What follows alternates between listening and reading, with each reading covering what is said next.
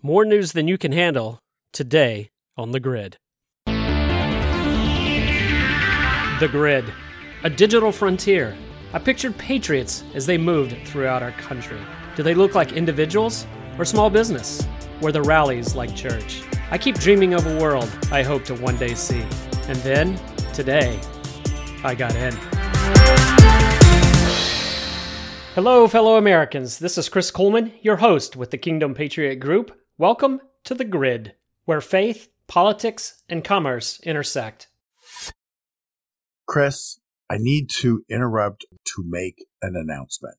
Sean, I got this. Okay, so we are talking about America First Insurance Group. You remember Tony Lanny that we interviewed on The Grid and had all this information to share about the wonderful work that this insurance group is doing? A group that loves God, loves country, and only does business with those organizations that promote freedom? Yes. Sean, they do life insurance, home, auto renters, even involved in Christian health share programs. These guys have become an official sponsor of The Grid, therefore supporting the work that we do here at the Kingdom Patriot Group. That's true, and I love their slogan. Their slogan is ensuring your life, protecting your liberty. It's so important for our audience to know that there's an insurance group out there that is working in such a way that any profits that they might donate are not going to go to liberal causes. America First Insurance Group. We have contact information in the show notes. So if you want a quote, check out our show notes.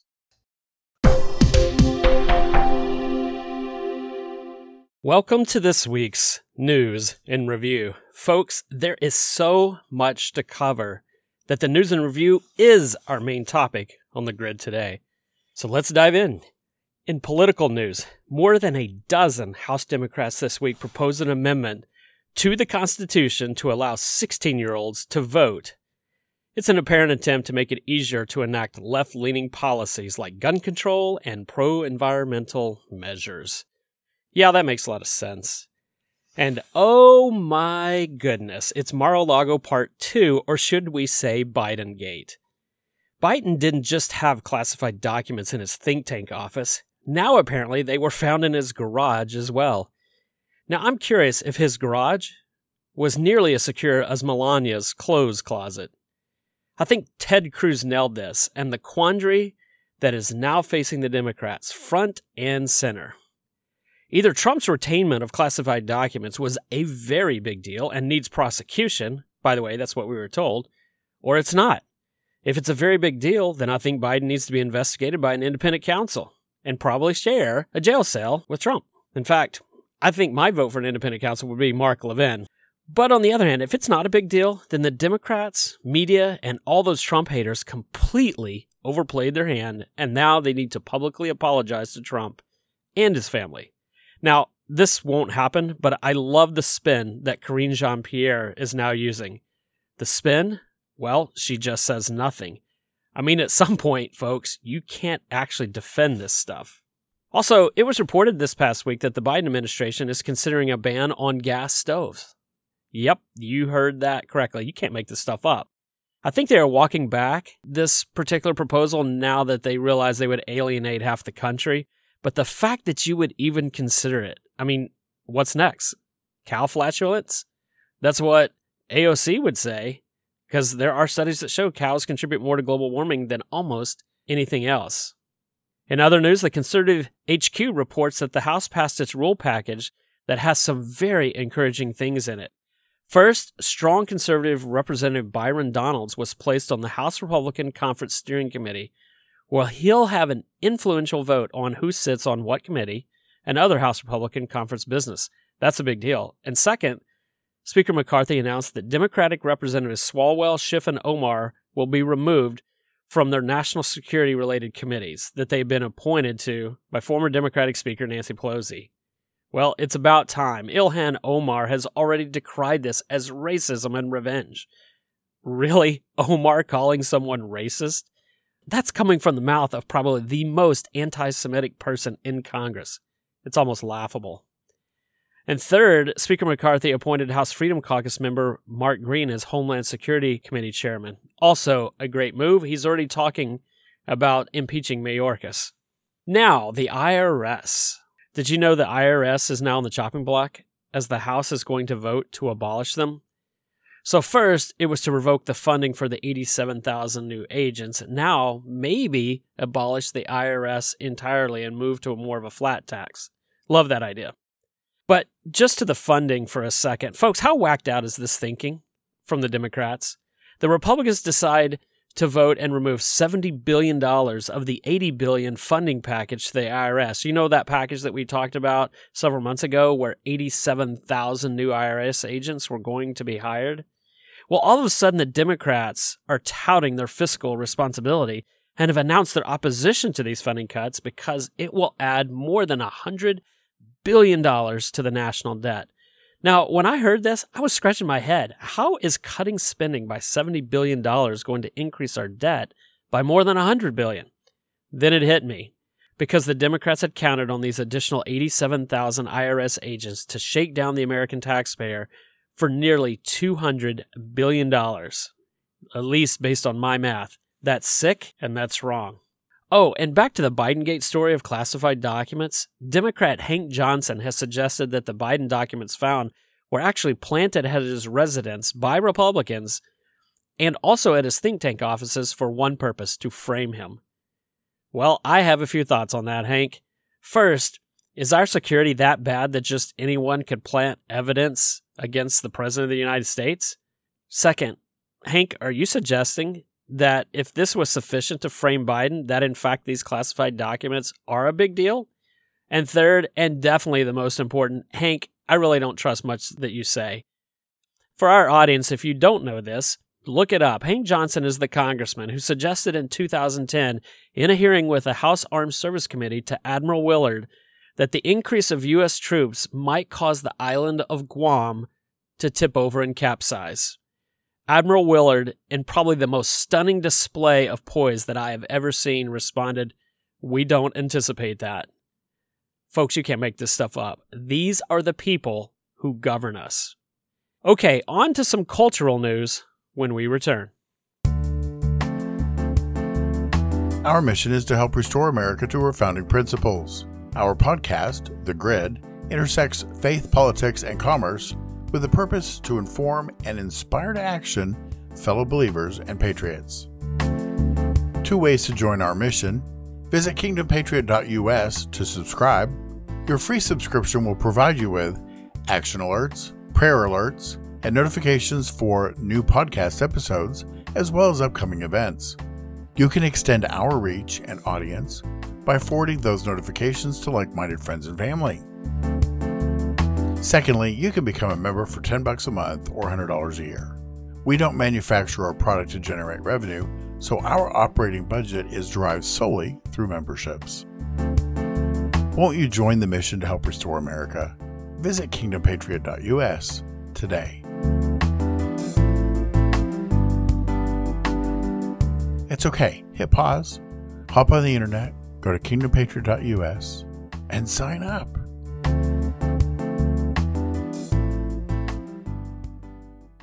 All right, top of the list in some of the cultural news, the House of Representatives passed the Born Alive Abortion Survivors Protection Act by a vote of 220 to 210 on Wednesday, with all 210 no votes coming from Democrats. Now, this measure states that any infant born alive following an abortion attempt or that survives the abortion is a legal person for all purposes under the laws of the United States. Doctors and healthcare workers would have to keep the child alive as a reasonably diligent and conscientious healthcare practitioner would render to any other child born alive. A child born at an abortion clinic that does not have adequate care facilities would be responsible for transporting the child to the hospital. Now, just think about that for a second. All 210 Democrats voted against this. So what would they do if the child's born alive? Would they just abandon it, or would they just go ahead and permit an out-of-the-womb abortion? Also, Democrats in the House refused to condemn a tax on pregnancy resource centers. Why is that? Could it be because a pregnancy resource center is still assuming the unborn child is life? And of course, Democrats hate life, at least inconvenient life. BLM riots? Just fine. Torch a district in Minneapolis to protest the criminal George Floyd's tragic death? Celebrate it. Abortion and transgender surgery on a 14-year-old in Michigan? Let's champion that. But if you are pro-life or a parent who expresses outrage for pro-gender chaos in schools, then you are to be buried. Priorities, folks. Agenda over people and cause over common sense. That's what the Democrats represent. Also, a federal district court recently upheld West Virginia's Save Women's Sports Act, a decision that rejected a legal challenge to the law that would have undermined women's sports in the state by allowing males who identify as female to compete in girls' and women's sports. In my opinion, this interprets Title IX exactly as it was intended, that sex was never intended to be interpreted as whatever gender you want to decide.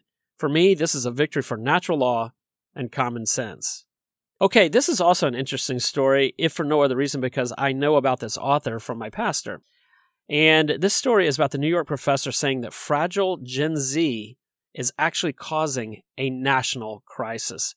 Generation Z is putting America's future in peril thanks to their physical and mental fragility. Yeah, I would agree with that. The usefulness of today's teens and young adults is nothing short of a national crisis, says Jonathan Haidt, a social psychologist at New York University Stern School of Business. Haidt has written several books, including The Coddling of the American Mind, How Good Intentions and Bad Ideas Are Setting Up a Generation for Failure. Haidt continues on, we have a whole generation that's doing terribly, and we generally look at Generation Z as defining Americans born between 1997 and 2012 who are now in their teens or early 20s. They're the first generation to fully grow up on the age of the internet and social media, and according to some surveys, they report struggling with mental health more than any other generation before them. Even the notoriously anxious millennials, some who are now in their 40s. There has never been a generation this depressed, this anxious, and this fragile, Haidt says. When you look at Americans born after 1995, what you find is they have extraordinary high rates of anxiety, depression, self-harm, suicide, and fragility. So, to our earlier story, the Democrats want to reduce the voting age to 16. This is the generation the Democrats want to be able to vote. That's pretty sad when this is your constituency. Now, this is really a cultural and political story, but the GOP is introducing a bill that says only the American flag can fly over U.S. embassies. No pride flags, no BLM flags. It is sad that I even have to report this story as a potential win. And I love this last story in our political segment. New Arkansas Governor Sarah Huckabee Sanders. Yes, that's correct. That would be the daughter of the well-respected former governor and presidential candidate Mike Huckabee. Sanders, within hours of being sworn into Arkansas office on Tuesday, issued multiple executive orders countering the leftist speech codes and conventions in the state, including, I love this, removing the use of the controversial term Latinx in government documents. And actually, she points out that Latinx is not even accepted by the vast majority of Latinos. She also signed an executive order to prohibit indoctrination in critical race theory in schools. Sanders emphasized that the role of schools is to educate, not indoctrinate students. Similarly, teachers are tasked with teaching students how to think, not what to think. Accordingly, schools and teachers' days of peddling critical race theory are over. Thank you, Sarah. Another win for common sense. We'll tackle medical news when we return. Okay, I see shared videos every day of 1-year-old Johnny falling asleep with his face in his birthday cake. If you can share that video, surely you can share the grid with your friends and neighbors. Post it on Facebook, like it on YouTube, share it on Twitter, email it, text it. And for goodness sake, hit that like button and give us a 5-star rating when you listen. Thank you for joining the fight for faith and freedom. So the Daily Wire has an interesting story. A lawsuit filed by 2 Disney employees who were fired for refusing the COVID vaccine alleged that Disney is closely enmeshed with the government and that it forced a vaccine mandate on its employees because of the government. It was essentially an estate actor. That's what it's claiming that Disney was. And if that's true, that would make it subject to the Constitution's Equal Protection Clause. At least that's what the lawyers wrote. The theory underscores the extent in which the Biden administration has relied on corporations to implement policies that might not be constitutional for the government to do itself, from social media censorship to airline employee vaccine mandates and the like. The Constitution provides that the government and state actors cannot take life, liberty, or property without due process and equal protection of the law, the lawsuit states. There is no dispute that the Defense Department was looking to partner with private business in its effort to vaccinate. At what point does partnership go beyond independent entities working voluntarily towards a shared mission of entwinement such that they can be considered a state actor or a de facto agent of the government? Had the government instituted a requirement that all professional athletes and personnel of leading media outlets are required to receive a vaccination without rights to an exemption, such an action would be subject to an equal protection challenge for its treatment of professional athletes and leading media differently than other similarly situated persons, it said. A state actor performing such a function is subject to an equal protection challenge on the same basis. Folks, do you remember when we said if a business was clamping down on free speech at the request of the federal government, such as FBI and Twitter? This is no different. And if corporations are acting at the request, the behest, or the coercion of the federal government, then this lawsuit is spot on. A whistleblower made credible allegations of fraud against a subcontractor of Pfizer involved in clinical trials of the company's COVID-19 medications and vaccines. Hadn't heard that before. According to the whistleblower, the subcontractor engaged in unethical practices, including fabricating data, compromising the integrity of the trials, and failing to report the adverse effects of the vaccine. The more this stuff comes out, the more I just shake my head. I thought it was just crazy conspiracy stuff, but as it often turns out, my wife was right all along. The WEF draws many of the most powerful folks in the world, corporate leaders, government officials, and at this yearly conference, they promote an array of global initiatives that conservatives say infringe on mankind's fundamental liberties. This group is led by German economist Klaus Schwab, and he's a leading proponent of stakeholder capitalism. It's an approach to investing that says executives must consider the needs of employees, communities, and other parties in addition to shareholders, and the use of corporate power to advance political agendas in the global economy. If you don't think the agendas of socialism, communism, and a new world order are front and center, you are not paying attention. Now, speaking of world organizations, rumor has it that Chip Roy and other conservative Republicans are voting to block U.S. funding of the World Health Organization. Well, in the words of Ted Cruz, it's about damn time. Why we keep funding organizations that are absolutely committed to destroy the sovereignty of nations like the United States is totally beyond me. At some point, we have to say, enough is enough.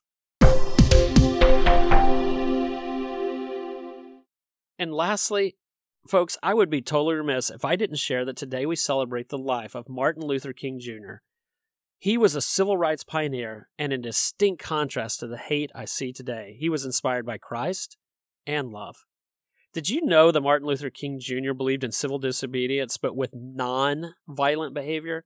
As a Baptist minister, he stood up for freedom, but rejected angry, violent methods. Are we sure that Black Lives Matter is really following in his footsteps? In fact, when it came to violence, he was mostly on the receiving end, not inciting angry mobs. He did much to advance freedom in the African American community. He was a champion of freedom and believed that love, not hate, would trump evil. For this, I have great respect for the man. Compare that today, where we have violence and looting and hatred. I dare say that evangelical Christian conservatives have far more in common with Martin Luther King Jr. than the vast majority of the radical left. He sought freedom and love, and the left pursues violence, censorship, hatred, wokeness, and societal, institutional destroying policies. As far as I can tell, Martin Luther King Jr. actually loved life. He didn't try to destroy it. So let's celebrate the life of a great man today, a man dedicated to God and freedom. In fact, I think if he were alive today, Martin Luther King Jr. would be a kingdom patriot. Visit our website at kingdompatriot.us to join the movement of faith and freedom. That's kingdompatriot.us. Join today so that together we can make a difference. Your membership is appreciated, your input is valued, your voice is needed.